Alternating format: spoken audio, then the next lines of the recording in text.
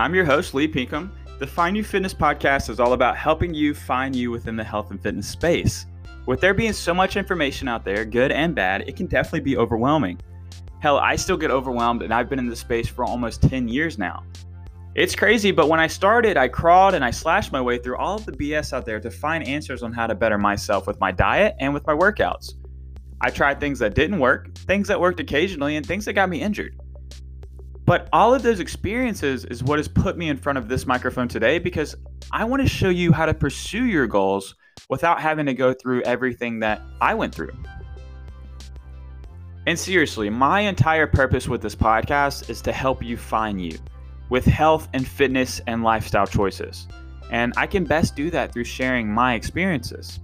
And yes, it's going to be biased to what has worked for me, but it's all with the mutual understanding that my answers, they may not work for you. And hopefully, I can help you find you along our journey together. So with the new year brings people newly dedicated to becoming healthier. And I love it, I truly do.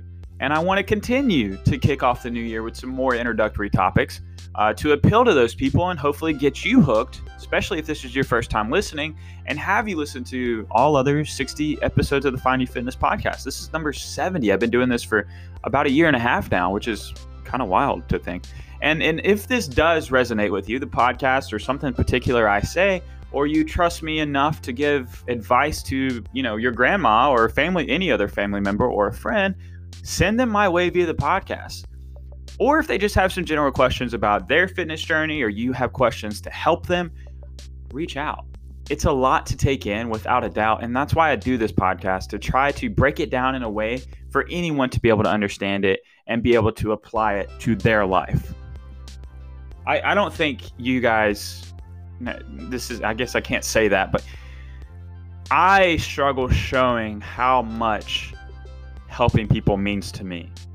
And it may sound like I'm coming off like, oh, I don't care about the money from, if I made money with the podcast or I made money, helping people. I truly don't. And like I've said from this podcast from day one, if I help one person change their life and the better for, it doesn't matter how simple or how impactful it is, that does it for me. That makes this podcast worth it for me. And putting in all these hours that I do for this podcast, it makes it worth it. And I truly love helping people. I'm not the best at showing it. It's something I'm definitely working on. So do that for me. Help me reach out to people that you care about to help spread the word of the podcast. And yeah, let's keep going. Let's keep this train rolling. So my current goal for the podcast, I want to get us up to 25-star reviews. And to help us do that, just go on your Apple Podcast app or open up iTunes if you're a non-iPhone guy or gal, and search for the podcast, Find You Fitness, scroll down, leave a 5-star review, maybe even a little comment about it. It helps the podcast grow, and I truly appreciate all the love.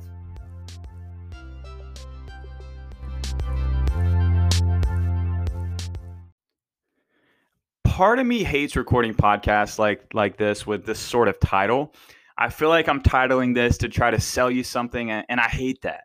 And I just can't be that type of guy. But the other side of me is happy I'm doing it, because I know the information that I'm going to provide is real, it's good, and valuable, especially when you compare it to a lot of the crazy crap you see out there on social media. And while this topic would not top the list of the episodes I think you should listen to, at least it gets you in the door. Listening to me and the podcast, and hopefully get you through the next door to another episode, and then through the next door, and so forth, and so on and so forth. And reflecting back even about that, I was there too.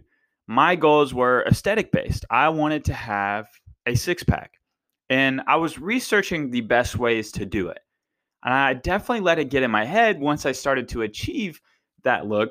And it was so stupid because I got so conceited about it, even lost some good friends about it, and over it. And it's a real bummer looking back at it. You hear that abs are made in the kitchen, and that's 1000% correct. I notice it now when my nutrition is off. I can tell the difference. Not like an immediate difference after one bad day, but like after a week or two of inconsistencies overall, I can definitely tell a difference. And diving deeper into that expression, abs are made in the kitchen, it really comes down to what is your calorie intake. Now, the abs, they can be visible at a wide range of body fat percentages, but if your body fat percentage is on up there, you're going to have to bring that down before your abs will show in any way. And to do that, you're going to need to be in a calorie deficit. Now, check out episode 53. See, I'm trying to sneak you through the next door. I'm trying to guide you through the next door I want you to go through. Episode 53 of the podcast, where I talk all about a calorie deficit. But I know you're not here for me to ridicule you on your diet, even though we both know that if it's hurting your feelings, you might need to be focusing on it. But let's talk about what you're here for. Some exercises to help build your core. So the core is like every other muscle in your body. However, what makes it unique is that you use it in just about every single exercise or movement out there. It plays an integral role in trunk stability, which is something you need to consider when building the core. Think about this. If you do squats, deadlifts, pressing, you use your core. Now, you may not feel it burn, but you're using it. And the best way I can describe how you use it to you is for a bodyweight squat. Go into a bodyweight squat, and instead of breathing in on your way down, breathe out all of your air at the bottom of your squat and relax your stomach. And you'll see how much you're relaxed. And you're probably slouching like crazy, and you feel like you have no sense of stability or strength. And that's because you don't in this case. And now take a big breath in through the belly, squeeze your core, and create pressure throughout your entire midsection and squat. You're going to feel a lot more stable at the bottom this time. You're not going to feel anything from the low back. You'll feel just nice and stable. The core also plays a huge role in balance. And this is one of the reasons why training for the elderly revolves a lot around training the core and balance. If you go up and balance on one leg, I'm sitting here doing it as if you can see me, you don't feel your core working. And for the longest time, I just sort of believed it. Until I met Udo. He was one of my first ever training clients, Udo. I'll never forget, he came in. He's definitely a wealthier man. He had never seen me, never heard of me or anything. And then all of a sudden he said, hey, I'm down here for the wintertime. I need a trainer to train me. And I said, well, I'm a trainer. And he said, okay, great. How much are sessions? And da-da-da-da-da. He's like, okay, here's $750. And I was like, you've never even seen me. Like, I could be a total dweeb and not know anything about working out, and you just committed to me. But I think he made a great decision, and he did. He did make a great decision, not trying to toot my own horn, but I'd rather it be me than someone else that doesn't know what they're doing. Well, anyways, Udo had neuropathy in the core. So he basically couldn't feel his core muscles, his abs. Because he couldn't feel them, he didn't know how to use them. Well, guess what movements he struggled with? And ding, ding, ding, balancing. It was huge. And it was actually amazing to see. He was very strong for his age. I think he was 75 at the time, so he's probably 77 now. But he couldn't balance. And this was why. He could not feel his core, nor did he know how to use those muscles. And so anytime we would do any sort of stability work, which we did a lot, he struggled a lot. The reason why I'm going over all of this is to emphasize the importance of not only what the core does, but also the ways you can train the core. Your abs don't have to be on fire for them to be worked effectively. I can't really think of a time where I go to complete failure on any core work now, to be honest. 2 exercises that fall into this category for me are suitcase carries and Pallof presses. Suitcase carries are where you hold a heavy weight by your side and you walk a distance, all while staying level throughout the shoulders and the body. And you stay level by engaging the core while you're moving. For the Pallof presses, I love to take a relatively heavy weight, get on a cable machine, and either lunge down or stand in line with the cable machine, like facing out, pull the weight out, and then press the weight out from my stomach like you're doing some sort of modified chest press. And you press it out to where your arms are fully extended and then come all the way back in. And you're doing this all while squeezing the absolute heck out of your core and keeping it engaged and turned on. So the thing is with this is your body is wanting to rotate back to the cable stack while your core is resisting that. Now, these exercises, they're not going to elicit that burn, but they are very, very effective. Resisting rotational forces, that's part of core training. And speaking of some more traditional core exercises, my favorite, without a doubt, would be strict toes to bar or a hanging leg raise, if you've ever heard of that. So these are exactly what they sound like. These are hanging from the bar and bringing your toes all the way up to the bar and then all the way down and then all the way back up. And by strict, it means you control every ounce of the movement and there's no swing or none of that, that stupid CrossFit kipping stuff. Just kidding. But none of that. It's very strict in the entire movement. And these, in my opinion, literally are the best out there. For me at least, but also a lot of the people that I know. Now, if you can't do these, which this is pretty difficult. It is a pretty difficult movement. There's a lot of ways to modify it. If you can't get your toes to the bar, see if you can keep your legs locked out and get them around waist height. And if you can't do that, then bend your legs and bring your knees to your chest. If you can't bring your knees to your chest, then bring them waist high instead. And then if you can't even hang on the bar, they have those pieces of equipment at most gyms. I think they're called this is the CrossFitter coming out of me. I believe they're called captain's chair, where you can do the same modification that I just mentioned. Like you're holding on to the captain's chair so your feet are dangling. And then if you can lift your legs straight up without bending them, cool, do that. If you have to bend your knees, that's cool. Just bring your knees to your chest. 3 to 4 sets of these of 10 to 15 reps is going to get that core burning. And most importantly, it utilizes such a large range of motion and hopefully the fullest range of motion. And I absolutely love them. That is definitely my number one core exercise that I would say that I would definitely recommend. The next exercise I've grown to love are hollow holds and hollow rocks. Now, this is a gymnastics type of a movement, but we do it a lot in CrossFit to teach the hollow position that you have to maintain when you're doing gymnastics. So you start on your back and then make yourself a banana, pretty much. So your hands go over your head, your legs come off the ground, and you rock back and forth, which is the hollow rock, or you hold that position. And the best way when I coach this, I say, if you ain't shaking, you're not doing it right. And if the full hollow is too difficult for you to hold, you can bend your knees just like we bent before, and it's going to make them a little bit easier. If you do sort of hollow holds, do 3 sets of 30-second holds, or you could do 3 sets of 15 to 20 rocks back and forth. That's going to get your core burning. It's going to get your core working. Those are absolutely fantastic. Now, next would probably be sit-ups on the GHD machine. I'm a huge fan of these, and I definitely consider toes to bar and these on the GHD a little bit more advanced. But you guys are going to be okay.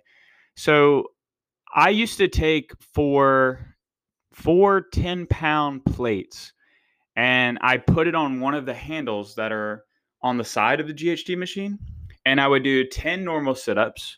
And then I would do oblique twist where I moved all the plates one by one to the other side and then back. And I do that 2 or 3 times per set.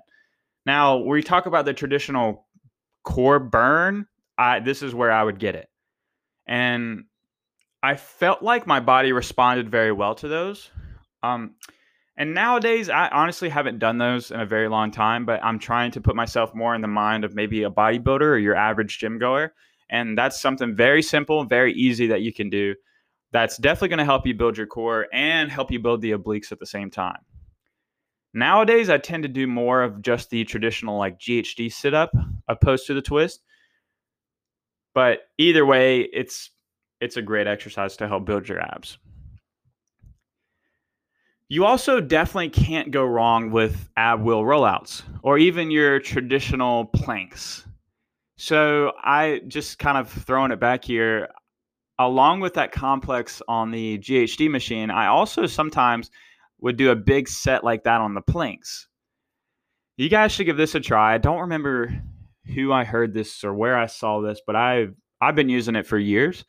And we do it sometimes in CrossFit. If I'm feeling like we got 7 minutes to go and I want to, do a little bit of core work, it's a 1 minute plank hold directly into a 1 minute side plank on each side, directly into a 45-second normal plank hold, and then 45 seconds on one side, 45 seconds on the other side, and then go through that one more time at 30 seconds.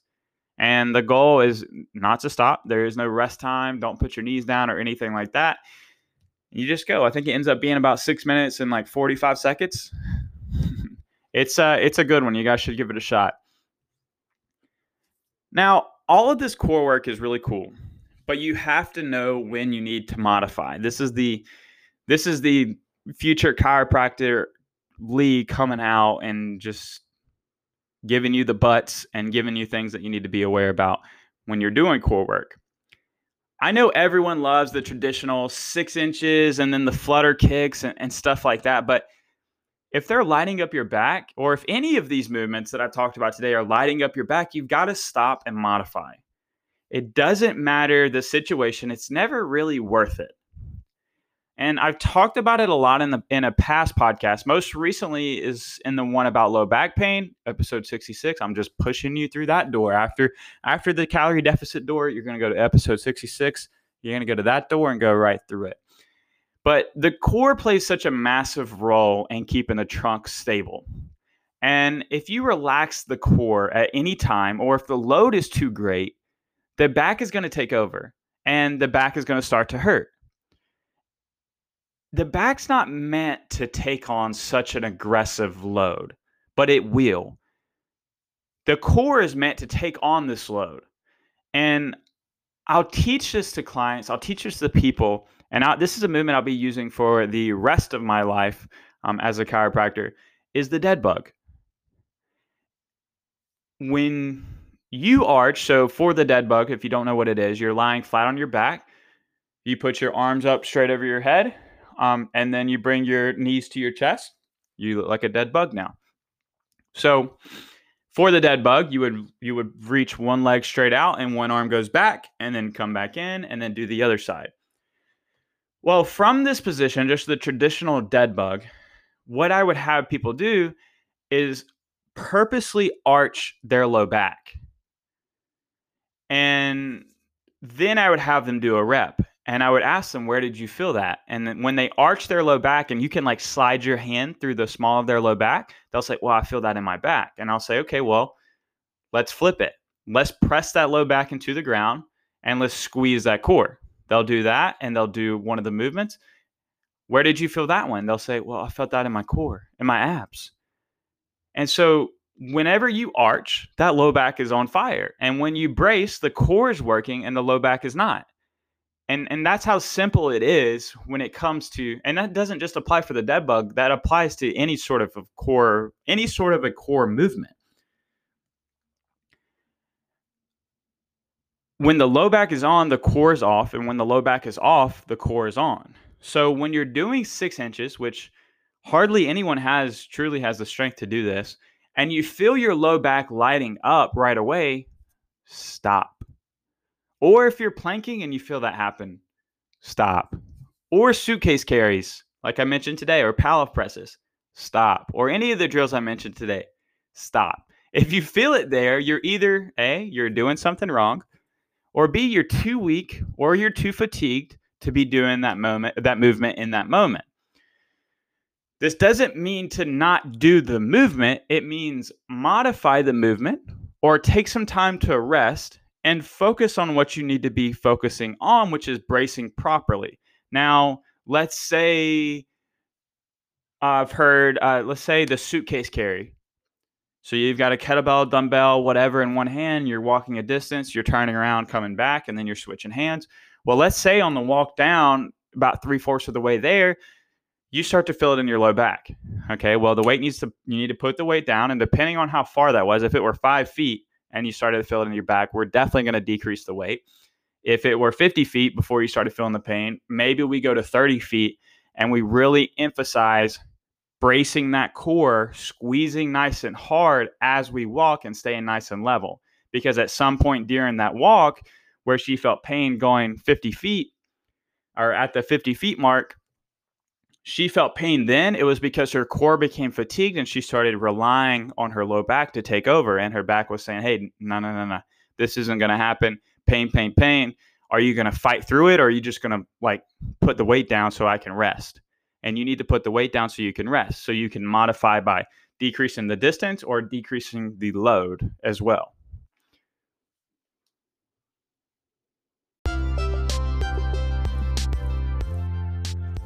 As always, I hope you've learned something today. And if you have any questions, comments, or you just want to chat about your training, how to integrate these things into your training regimen, shoot me a DM on Instagram. The podcast page is at Find You Fitness Podcast, and my personal Instagram is at Lee Pinkham. I'm pretty active on both. Don't be afraid to reach out. I would love to help. And if you guys noticed, maybe I still have a few listeners at this point. If you noticed how I didn't really specify for a lot of these how many repetitions you should particularly do, and it's because of what I was saying towards the end there. We have to find the appropriate modifications. We have to find the appropriate weight. We have to define the appropriate distance as well. So these things are all kind of it depends. And I want you to take it upon yourself to figure out those things for yourself. So if you enjoyed the podcast today, be sure to share it on social media. Send it to a friend, whatever we have to do to get it out there. I will talk to you all next week.